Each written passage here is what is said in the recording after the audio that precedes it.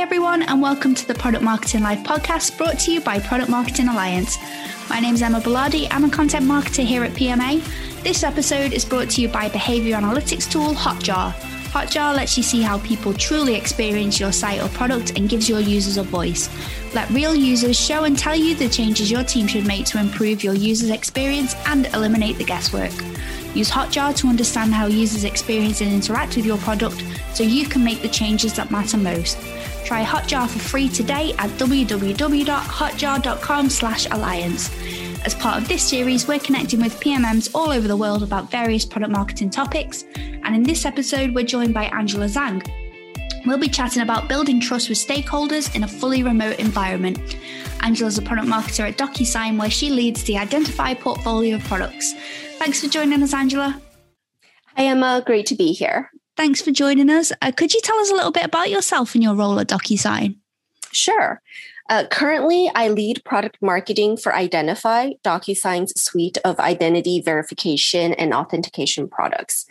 Previously, I spent some time at Gusto and Facebook, also in product marketing, and my background is typically in the 0 to 1 stage, moving new products from innovation to launch.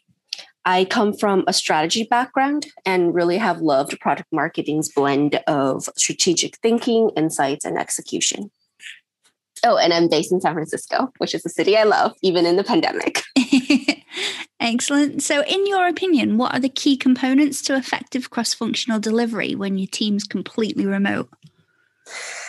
Yeah, that's something we're all learning to adapt with. Absolutely. So I would say there are a few things.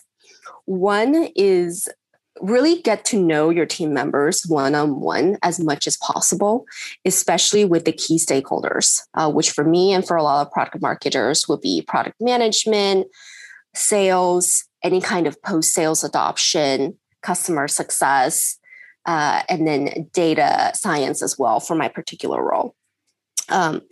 Number two is, I think, getting that balance right between talking about tactics versus still keeping everyone aligned on the broader picture of what a particular product or launch is trying to accomplish in the context of, the roadmap or the product family. What I found is, especially during COVID, sometimes it's much easier to just execute, keep your head down. Everyone does their own thing. Mm-hmm. But you lose a lot when you don't have those frequent sync ups where you really talk about like, hey, what's the goal behind this big launch?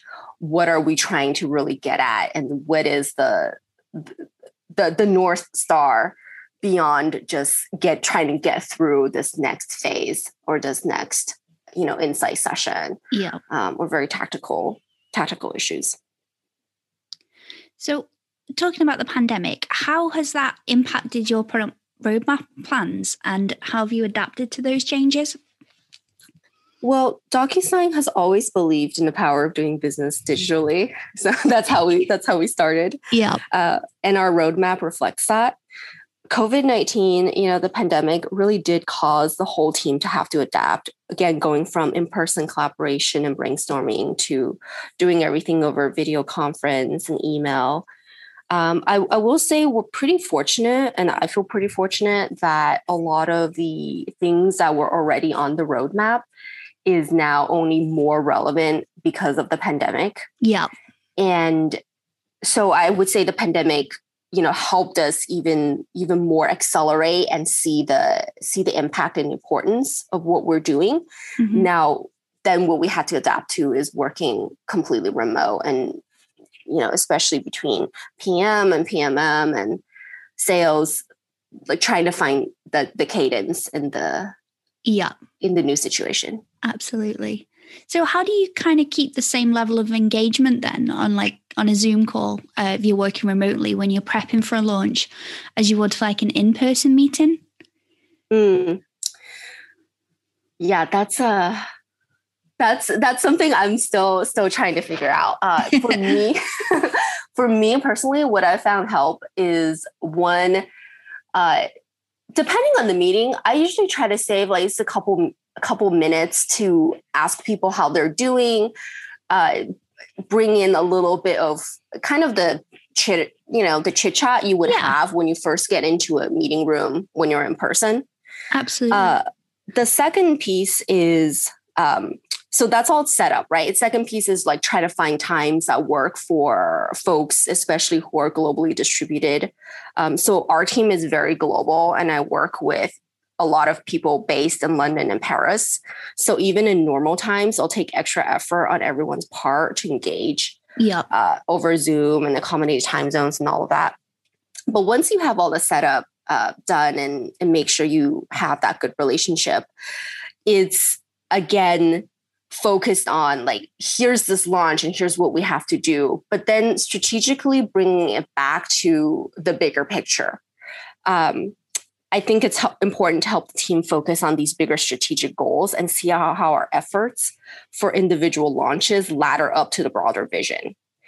And then to that end, I believe a blend of like the really tactical, here's what we need to do for launch, and then being really clear on, ABC, who is the person responsible for doing that, who needs to review, and then what are the broader timelines that we have to meet within, let's say, like the org wide in order to get this launched to where it needs to go.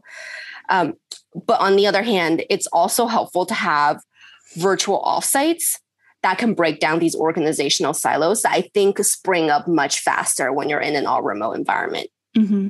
So for example, I organized like a 2-day virtual offsite with the VP of product a while back to bring together core and extended teams. So in addition to PM and PMM, we brought in design, CS, solutions engineers, etc., to talk about our roadmap for upcoming launches and how that all impacts our goals for the year, for our annual vision. Yeah. And I think once you have people who feel really bought in, then during the Zoom call themselves, it's not just one more thing they have to take off their to-do list. Yeah. But it's more of a shared sense of excitement on what can happen. Yeah, they feel some kind of ownership over it as well. Mm-hmm. And it becomes like pretty important to them then, I guess. So has the pandemic forced you to delay or pull any launches? It really hasn't. I've been impressed with how focused the whole team is, and we're building and we're launching. And so I feel very fortunate to be where I'm at. Awesome. So operationally speaking, how has DocuSign adapted to the changes that COVID's thrown its way? So I'll handle this from two sides. One is how DocuSign reacted like for its employees. Yeah. And then also the way DocuSign, responds to customers and like market needs. Okay, excellent. For the employees, I have to say I've been really, really impressed with how leadership has handled this whole thing, to the best of their ability, right? Within the constraints of the fact that there is a nobody was prepared for this. Yeah, exactly. Yeah, there's a pandemic and you still have to do work, right? So within those two constraints, I think the leadership, Dan Springer, the CEO, has been really incredible. So they've like very quickly pivoted to everything online. They, made a determination that everyone should stay home and that safety and employee comfort is number one. Yeah. When they decide when to reopen the offices, every all hands that we have, they will address questions and proactively offer up planning or what the leadership is thinking in terms of opening back up and having people back in the office. They've offered folks, more days off during 2020 to help combat the burnout. Yeah. This is a very salient topic. And so I feel comfortable that our leaders are thinking and talking about this. Yeah. And planning for everything with employees' interest.